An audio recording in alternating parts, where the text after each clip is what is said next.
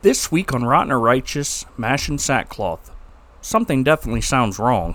You said, quote, "We see a side of Frank that we don't see in this episode." Yeah, that definitely sounds wrong.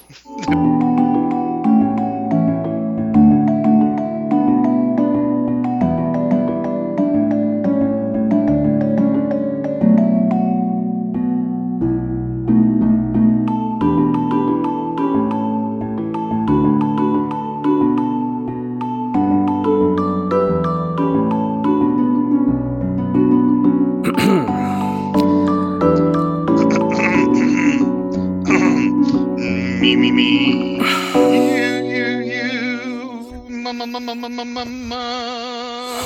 All right, I'm ready. Okay. Hello and welcome back to You're an idiot. Okay. Hello and welcome back to Rotten or Righteous, Mashing Sackcloth, the only podcast that's like an Old Testament genealogy. You just kind of skip it. With me today, as always... Wow. You're getting truer statements on these introductions all the time. That's Mashing Sackcloth. Next! Amen. Father Abraham had many sons. And with me today is one of those sons, Scott Judge. He's the right arm. You know, we've incorporated more Bible into this episode than we have the last 24. I'm okay with that. And me, well, I'm sorry. He's Gene. I'm sorry for Gene. I'm Zach A. Tyler. Logie. Gene Nope. A. Logie. I'm not that. That was a bad joke. Scott, Yes, my son's 4, going on 5 now. And I have to tell you that, and I feel like I'm kind of letting him down when it comes to flirtations with the opposite sex, because he doesn't do it very well, but he tries. And so I give him credit for that.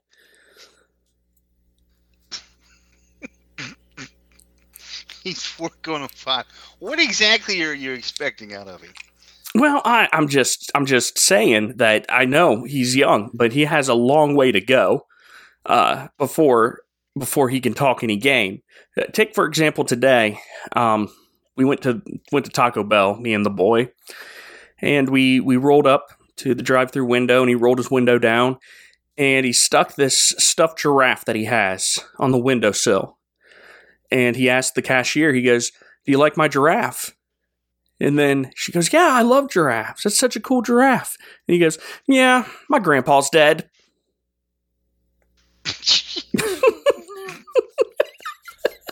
This is good. He's initiated conversation. He's getting the sympathy to come back his way. I wouldn't be a bit surprised if you don't tell me he's having dinner with her tonight. I just lost it, because that's exactly how it went. It went, "Oh, I like your giraffe. Yeah, my grandpa's dead." I wouldn't be a bit surprised if I actually don't try that myself sometime this week. And then I'll let you know how that turns out. listen, I've just been having a tough week in the death department. But yesterday, it was today, I was driving through the cemetery, and Scott, wouldn't you know that there's a giant blue and maize M less than 100 yards from my grandfather-in-law's grave, marking the headstone of someone else. You gonna move him? No, it is a giant. I'm not joking, Scott. It says Wolverines right over the front of it. It is a Michigan University headstone. Where is Bo Schembechler buried? It's not Bo Schembechler. It was the grave of a 43-year-old man who died in 2013. But I asked Kelsey last night. I said, I think our flower budget's going to go up. And she said, "We have a flower budget?" And I said, "Not yet, but we will." Not yet. And I said, "I think just like once a month, I'm going to go over there and lay a nice scarlet and gray bouquet of roses." I knew. Had nothing to do with your grandfather-in-law. No, just to help that guy and keep his memory alive. Now Kelsey said that would be disrespectful, but I disagree. I don't think he'll care. Yeah, well, no, I told her that straight up. I said, I just don't think he cares. Either that or just like Edgar Allan Poe, you know, how they will put like a glass of wine on his headstone every year, and then over the night someone comes and drinks it and lays a red rose on it. I think I'm going to do something like that, but like every night for the big game, I'm just going to run out there and just lay a solitary Buckeye right on his headstone in the middle of the night. A squirrel comes by and eats it. I hope not, because they're poisonous. This is a good plan. Not all of the Buckeye is poisonous, I don't think. No, just the eye part. Yeah. You can eat the buck. The buck is fine to eat, but you can't eat the eye. Right.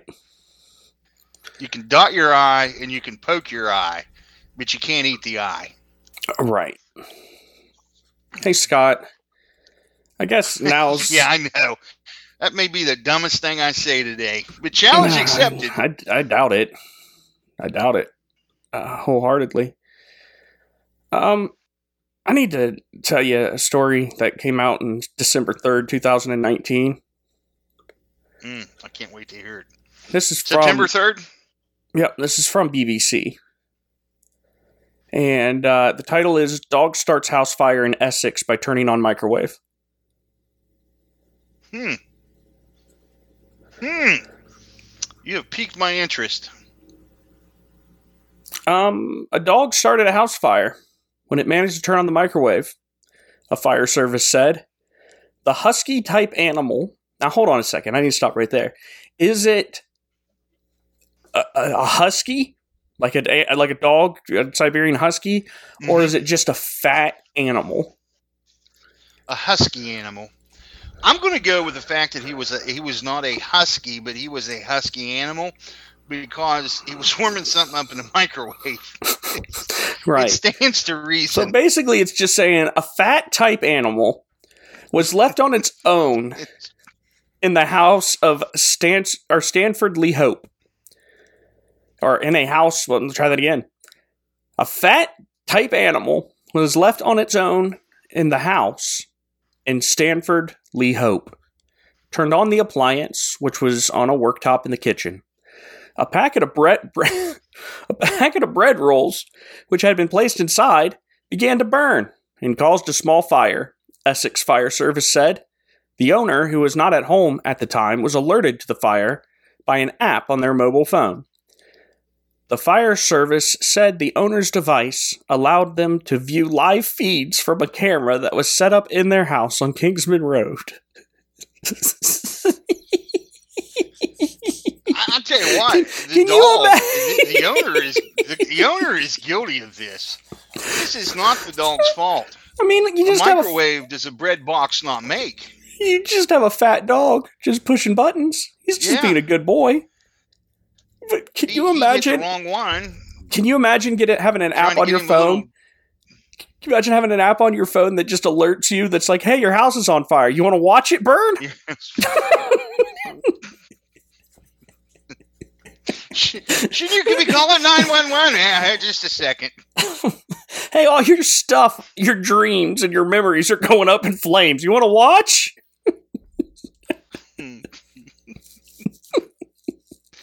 Oh, that portly dog. Fat dogs.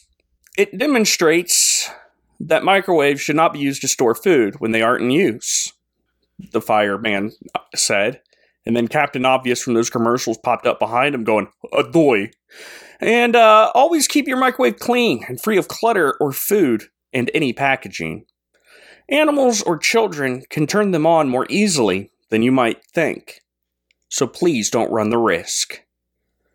And the most important part of this story is that the dog was not hurt. I stole the lyrics from a song real quick just for you. Oh my goodness. Fat bottom dogs, they make the microwaves go round. All right, Scott, real quick. I'm going to watch this video because it said okay. more on this story And then it took me an article to February 5th, 2018, which says, dog starts fire because he really needed a pancake. So just give me a second. I'll explain to you. Here it goes. Here it goes. Oh, there's a dog. He's a fat dog. He's up on the stove. Oh, he knocked something off the stove. What is happening here? Sounds like the clicking of a stove. The house is on fire now. The dog is just walking around. Oh no, the dog's pancake is on fire. The dog started a stove to cook this pancake.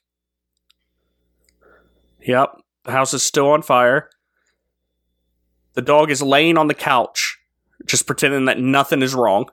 Nothing happened? Yeah, the dog started this fire and then just laid down on the couch. Oh, here comes the fireman. He's slowly walking in. He pet the dog. The fire is still going. The fireman stopped to pet the dog before putting the fire out. And then finally a fireman arrived. It seems to me that they did everything they could to let this house burn to the ground. Right. But it was a golden retriever. The golden retriever hopped up, popped a pancake onto the oven, the box of pancakes, turned the oven on, started a fire, then saw the fire, and then went and laid down on the couch next to his other golden retriever friend. The fire marshal walked in, saw the fire, but stopped and petted the dog first. And then another fireman came in full gear and finally turned the fire, or put the fire out. Oh, I bet that fireman gets reprimanded. How do you stop and pet the dog when the house is ablaze? I mean, I don't think he does. I think I would understand. Alrighty, let's talk about MASH. This is the 23rd.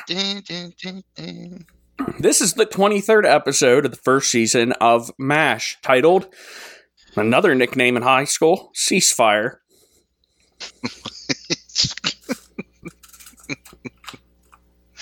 That's what that fireman was saying when he pet that dog. Ceasefire, ceasefire. So, the poor guys in MASH are having a hard time when this episode opens.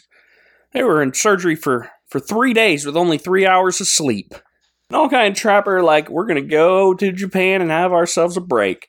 But before they can do that, wouldn't you know, that old Brigadier General Crandall Clayton calls and says that Sincompac called a ceasefire. I don't know what you're thinking. What in the world did you just say, Zach? What in the world is Sincompac? And you're right. I didn't know. Scott, I had to Google this. Did you know what Sincompac is? Central Command. What's PAC? What is PAC? I don't know. Central Command. Central Command of PAC is. Central Command of the Pacific. Oh, Sincompac. Right. Duh. Come on. Everyone knows that. Duh. So, at this news, everyone celebrates and says their goodbyes. All except for Trapper John, who remains skeptical that this is all just going to blow over, that there's not really going to be a ceasefire. They're just pulling their chains. Because eventually somebody's going to say something that makes the other one mad, and the firing's going to start. And man, I gotta say, these goodbyes are just something. Shallow, stupid. For example, you may imagine that one of the biggest goodbyes that we spend a lot of the episode on is the goodbye between Frank and Margaret Hot Lips Houlihan, who Margaret says that she's not going to get in the way of Frank and his wife, that she's never going to hear anything from him, that she's not going to write any letters or call, and Frank's like, well, you're just a peach, Margaret, you're just great. And then Frank says something real stupid like, man, Margaret, I wish you could have met my wife. You'd like her. It was a great line. Yeah, he's an idiot. Hawkeye, on the flip side of things, is not trying to say goodbye to his mistress in order to get back to his wife, but he is pretending to have a wife and kids to get out of 3 separate relationships with nurses that he has going on. Hawkeye's quite the womanizer. Now, I will say that the first nurse he breaks up with does have one of the funnier lines in the show, because after admitting that he has a pretend wife and kids, he goes, "I'm sure going to miss you when I get home." And the nurse says, "You won't have to wait that long." And then leaves. Now, this episode got me in the feels, Scott, because Really? Henry's talking to Radar. Radar, by the way, is going around getting everybody to sign his scrapbook. That's what his main thing to do is in this episode. But as he's asking, like a graduation. Right. You signed my scrapbook? I want to know who was the one that signed the crack of the scrapbook, because that was always a thing in my high school, was you'd race to sign someone's yearbook to be the first person to sign their crack. Yeah. And you'd write And then you had like, all the stay cool. Yeah. Hey, see you next year, bro. Hope you stay just the way you are. Call me. I never once called anybody. It's like, stay in touch. No. I don't like you that much when I'm around you. I don't want to be around you when I don't have to. My junior and senior year, I didn't have anybody sign my yearbook. But my sophomore year, someone started to sign it. They never finished it. I have no idea who it is. Dear listeners, if you happen to be the one that started to sign my yearbook, I may put a petition out. I may do a Facebook Live. But as Hawkeye is trying to get... I don't care about that. As Hawkeye is trying to get... not Hawkeye. As Radar is trying to get Henry to sign his scrapbook, Henry's just going on and on about how much he's looking forward to getting back to normal with his wife and his kids. And it just breaks your heart, Scott, doesn't it? Mm-hmm. Yep. You know, Radar comes in and he goes, "Will you sign this?" And he's like, "Whatever it is, just you sign it." You know, what breaks my heart is the fact that Henry's thinking about getting back to normal with his wife and kids. And we all know that Henry will never make it back to his wife and kids. Spoiler alert. I think we've said that about half the episodes. We talk about how Henry just dies. He just dies. He's just dead. And then we go back to Margaret and Frank saying goodbye again. But this time Margaret says that she's going to go and stick her head in the oven and commit suicide. And that's why Frank's not going to see her. Dark turn, MASH. Dark turn. So the camp gathers enthusiastically for one last final goodbye party in the mess tent. And Hawkeye launches the festivities by first announcing that he's forgiving $1,500 worth of poker debts. And then he does a slideshow showing several embarrassing pictures of Brigadier General Crandall Clayton and Margaret getting a little touchy-feely, which Frank gets jealous about. Of course. It's his woman. Now keep in mind that Clayton's all over her. Now before this party, Ho-John miraculously appears for the first time in 37 years. Last time we saw Ho-John, if you remember, he was stealing a bunch of stuff, and then they had a fundraiser so that he could go to America and become a doctor. Why is he back in Korea? Spring break? Maybe. Summer break? Everybody knows how fun it is to have spring break in Korea. That's right. That Korean sunshine. I don't know, but what he does is like, "Hey, Hawkeye, can I get some souvenirs to remember you guys?" And Hawkeye's like, "Take everything you want." And so Ho-John brings his whole family over, and they just start dismantling the camp. The entire camp. I mean, they're taking speakers, they're taking latrines, they're taking canvas tents, anything that's not nailed down, the Johns have at their house now. So anyways, back at this party, everybody's celebrating and laughing at General Clayton because, well, Clayton is well, he's a big shot, caused a lot of people's deaths, but nobody really cares. He works. They're about to go home, and that's when old Radar brings the news to Clayton from Sincompac. Sorry, couldn't remember that. Nincompoop. From Sincompac, they brought some news that the ceasefire's over and the war's still going on. So everybody just gets back to normal. Then afterwards, Hawkeye goes into the swamp, which is now just a frame. Three sticks and half a mattress. It's gone. Now just a frame. His bed's gone, the still's gone, the heater's gone, Frank's bunk is gone. The only thing that's left is Trapper's stuff, because the whole time he's like, this isn't going to work. I'm telling you. This is not going to end. It's going to happen. You know, and it's funny, as I was watching this, I really wondered, I wonder who got the swamp sign. You suppose Ho John took that? Yep. And it's over his dorm room as he's in America. And we'll never know because Ho John does not appear in this episode or in MASH ever again. Yeah. So, well, he either hadn't left yet, or I like to think he was home for spring break. So Hawkeye is just sitting down reminiscing about the $1,500 debt that he forgave, the nurses that now hate him, and being on Clayton's short list for showing all those pictures that he took of him and Margaret getting a little bit close. Poor Hawkeye. It's go big or go home, and he went big, but he doesn't get to go home. Did you see down in the fun facts? It says apparently an alternative ending was written for this script, which the war actually did end.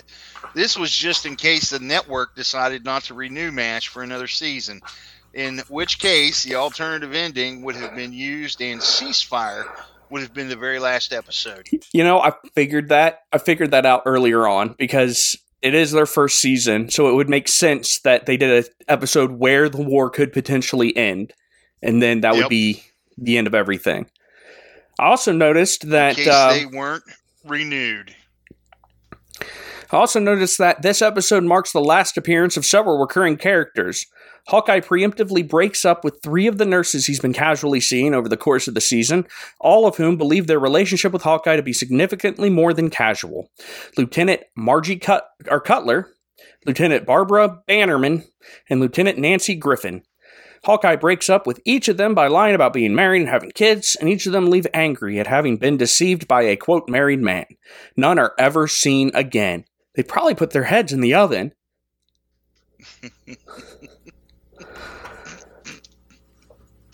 What'd you think of that scene? Share the scene with us, Zach. What scene? The scene where of Margaret tried to put her head in the oven. Well, first of all, she tried to put her head in a wood-burning stove. An unlit wood-burning stove. So Margaret sticks her head in the stove. Frank drags her away, and she pleads with him to take her back to the States with him so she could be his nurse. And Frank says, "But my wife's my nurse." Then she says... So Margaret says, "I'll be the patient." He goes, "But what about my wife?" First of all, she goes, "Well, I'll learn to love her." Oh, Frank. Frank. This is... poor Margaret. This was actually a pretty good episode, I thought. I mean, all the atrocities are still going on, and yeah, it was pretty good. It is what it is. Which...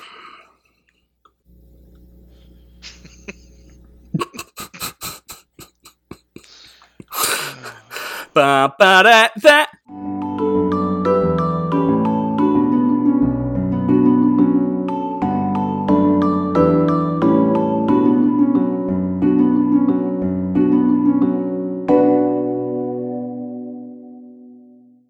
The next episode of MASH is titled Showtime, which ironically was a nickname for Scott in high school. Yeah. Because he liked to dance. Not really. So, can I just ask before we even get started, did you like this episode? I didn't hate this episode. I just thought it was kind of, I don't know. It felt like a Dear Dad Anyway. episode where Yeah. there's a USO show going on with a stand-up comic and 3 women singing. And in between performances, there's just clips of stuff. Yep, that about sums it up. So next week, well, right now, we do see a side of Frank we don't see in this episode, though. Yeah. Now, hold on a second. I don't know. Let's stop just for a second. Go back and just parse what you just said. You said, quote, we don't see a side... You said, quote, we see a side of Frank that we don't see in this episode. Yeah, that definitely sounds wrong. That we don't usually see. And dear listeners who are seeing what you don't see, it may be time to check in with your psychiatrist. So, there's a bunch of stories going on in between these Miller singers singing old-timey songs. For example, Henry's wife is in labor. And so he's all worried about that. But we learned that that the baby is a healthy baby boy. Henry had his first son, a child that he will never see. And in order to cheer him up, I'm telling you. You're relentless, man. It's true. I can't get it out of my mind. Anytime Henry has some sort of emotional scene with his family back home, that's all I can think of is he's not getting back there. He'll never see him again. And I tell you what, after the baby was born and Frank's all like depressed about it, Radar goes out to try to cheer him up and finds a little Korean baby for him to hold. And he's holding this little Korean baby. And it made me cry. I cried at this episode, Scott. Did you really? Yes, because I remember holding my kid for the first time, and I would hate to think that I'd be in Korea someday, and then on my way to go and meet my child for the first time, I'm shot over the ocean and never seen again. But I did. I welled up just a little bit here. Man. Now, see, and how soon's your baby born? November.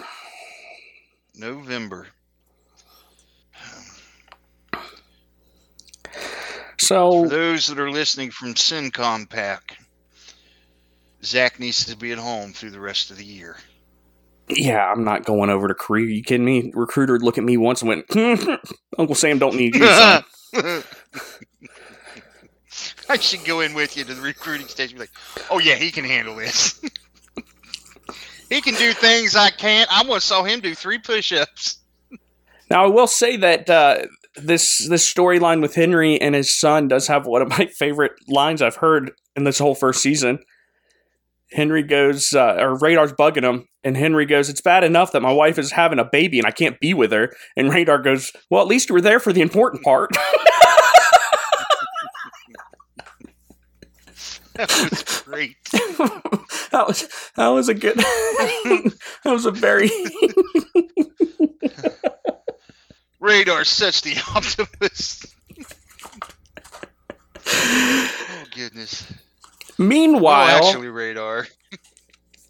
Meanwhile, Kaplan, or Captain Kaplan, the worst named person in the show, Captain Kaplan, is also the camp dentist, receives his discharge papers. And so he's taking great pains to make sure he does not get injured before he sets off for home. For example, he declines to pass Hawkeye the salt and even rejects a goodbye kiss from the nurse. But all this is for nothing, as he pushes over the 19-year-old driver who is going to take him to his plane and then immediately drives off the road, breaking his leg and his arm. But the driver's unharmed. So the dentist has to hang out a little while longer in MASH before he is able to go home. Yeah, he'll probably get shot down over the Sea of Japan too. Father Mulcahy, on the other hand, is depressed that he doesn't seem to achieve anything tangible. Unlike doctors who can always see the end results of their work, he won't know whether or not he actually helped anyone until he dies. Hawkeye tries to console the doctor, but he remains doubtful. Meanwhile, Trapper, Ugly John, and Margaret are working on a critically wounded soldier. On a hurt guy. Yep, a guy that's real hurt. But it's very touch and go. Bad. He may not make it. Probably not. It sounds like it's critical. Yeah, but we don't have to pronounce that word. No, not anymore. No, I think it's critical that we pronounce critical. But Trapper refuses to rest, and he's going to stay with this patient, make sure he survives. So Hawkeye summons Father Mulcahy to the patient for some, quote, cross action. And the patient just appears to get better. Now, when the wounded first arrived, Hawkeye is shouting orders over Frank. And Frank's not having it, because Frank, of course, is the superior officer. He looks at Hawkeye and says, "Hey, stop shouting over me. I don't know if you've noticed this, but this is a gold oak leaf." To which Hawkeye responds, "It did look a little bit big for a piece of dandruff."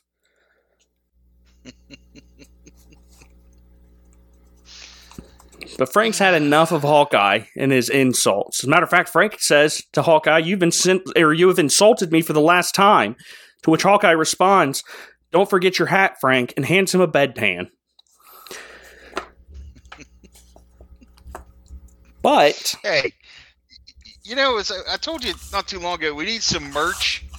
We need a bedpan hat that says "mash and sackcloth" on it. Right. Because if there's one thing that merch should be, is absolutely unusable. That's right. Now, Frank does get the upper hand on Hawkeye with 3 different practical jokes in this episode. To which I gotta applaud Frank. It's like, good for you, Frank. First, he sabotages the swamp's still, causing water to spray Hawkeye in the face. Water. he sabotaged the swamp's boudet. He sabotaged the still in order. What? The swamp's boudet? What are you? Are you trying to talk? Are you trying to say the word bidet? Bidet. Not That's a bidet. It's a bidet. Ohio. No, you don't. It's a bidet. It's always been a bidet. A boudet is something completely different. Yeah, well, you're spraying gin out of your bidet. So, anyways, he sabotages the still, causing it to spray Hawkeye in the face with gin. The second involves the classic bucket over the door gag. And if you don't know what that is, it's where there's a bucket over a door. Over the door. When it's opened, spills on Hawkeye. And the third, I've got to say, Frank must be an engineering genius, because how this worked is beyond me. All right, the showers, in case you've never watched MASH, which, again, if you haven't, why are you listening to this show? And if you have, why are you listening to this show? The showers in the MASH work with a spigot that you have to pull down and hold down in order for water to come out of the shower head. It doesn't have like a normal turn where it just stays on. So there's 2 showers side by side. So Hawkeye comes in to the left shower and pulls down the left shower's chain for water to come out, but water comes out of the right shower head. And Hawkeye's confused for a minute, so then he reaches over to the right shower head spigot and pulls down, and water comes out of the right shower head. So then Hawkeye moves over to the right booth and pulls on the right shower head spigot, and water comes out of the left shower head. That's amazing engineering. I don't know how he did that. I know how it was done. I think there's got to be a weight sensor in the floor there. That so much weight it would cause the other water to come out on the other side. You know what? I was thinking that too, but I actually think it was more like this. I think there was somebody off screen like turning the water on to each one of those things so that the right one had the water flow, and those little pull down things actually didn't do anything. It is possible, but I'm going with my weight theory.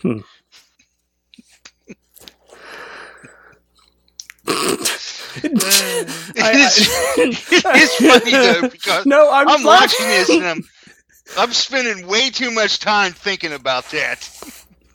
Kind of like what we just did. What I was doing was laughing because I imagine that's what your doctor says anytime you complain about anything.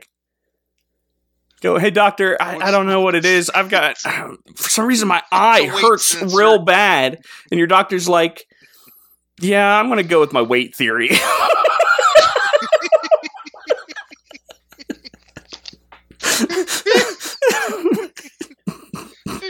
Some joints, well. Doctor, I got this real big pimple on my forehead that hurts. Yeah, I'm going to go with my weight theory.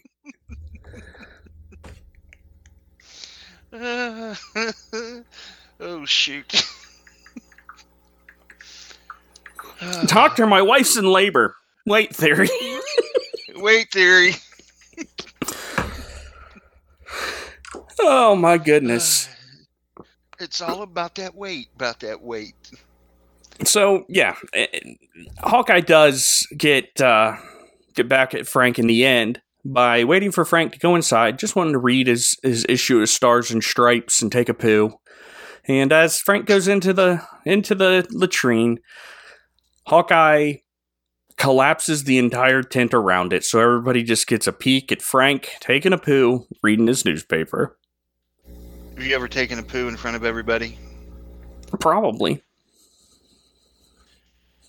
Have you been to those bathrooms like where you can see out but you can't see in?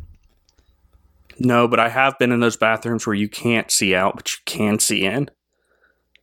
Yeah, Boy, was I don't like those as well. I embarrassed. I bet you were.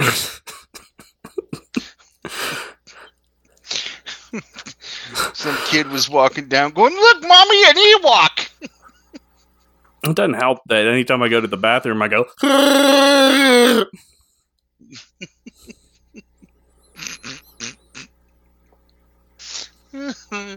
You really should do that when you're in public places and got to go in and do number one. Absolutely, you should do number that. one at the urinal. Just yeah. The episode ends again with the USO Comic Shanker thanking the crowd, and then all the members of the 407th are seen reacting to the end of the show with their name over it. So, end of that episode. This is the final episode of Ugly John. Great. Because Ugly John is the most confusing character in this show, because he speaks with a very thick Australian accent, but he is very much so an American soldier. But don't worry, he'll also appear later in the series as an Australian Army MP in Season 8 episode Captain's Outrageous. So, don't be too sad. You'll see Ugly John's Ugly John once more. Ugly John will be back. I must have missed this, and I'll actually probably try to go back and watch it. When Henry learns his son has been born, he grabs the phone and tells the operator to tell his wife Mildred that he loves her so very much. This was the last time he referred to his wife as Mildred. Through the rest of the series, she's known as Lorraine. And then Mildred is Colonel Potter's wife. Well, who cares? Apparently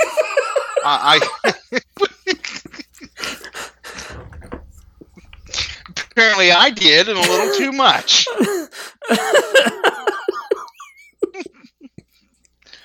Oh. I'm sorry. Hey, Scott, if you thought this episode, yes, Zach. If your day's bad, and I'm sure this episode didn't help, just remember, your day could be worse. Like it was on June 2nd, 1763. The ruse was simple, but fatally effective. On the afternoon of June 2nd, 1763, hundreds of Chippewa and Sauk warriors, under the guise of friendship, gathered in a field outside of Fort good night. Fort Michilimackinac. If you think your day's bad, you should try reading this. Yeah, seriously. Fort Michilimackinac in what is now Mackinac City, Michigan, to play a game of lacrosse. Major George Etherington, commandant of the fort the British had recently captured from the French, gave no heed to the warnings he had received that the Indians were far more hostile than they appeared. In fact, he haughtily dismissed the reports, convinced of his military superiority over the so-called savages. Thus deluded, he and most of his garrison took their place on the sidelines to watch the match between the clay-painted warriors. The Indians' wives, wrapped tightly in blankets, were watching as well. And when, amid the frenzy of the game, the wooden ball was hurled over the fort's wall, they were ready. As the players rushed in to chase the ball, the women opened their blankets to provide all the concealed weaponry necessary for a massacre. Alexander Henry, a young fur trader fortunate enough to find a hiding place in the attack, later recalled the ensuing horror he witnessed. Quote, "Through an aperture which afforded me a view of the area of the fort, I beheld in shapes the foulest and most terrible, the ferocious triumph of barbarian conquerors. The dead were scalped and mangled. The dying were writhing and shrieking under the unsatiated knife and tomahawk. And from the bodies of some ripped open, their butchers were drinking the blood, scooped in a hollow of joined hands, and quaffed amid shouts of rage and victory."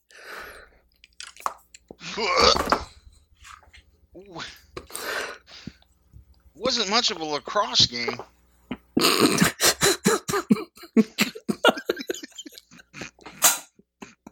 I just want to know who won the game. It wasn't the losing team, I know that. I bet it was the Washington Redskins. They see what you did there. Good night, everybody.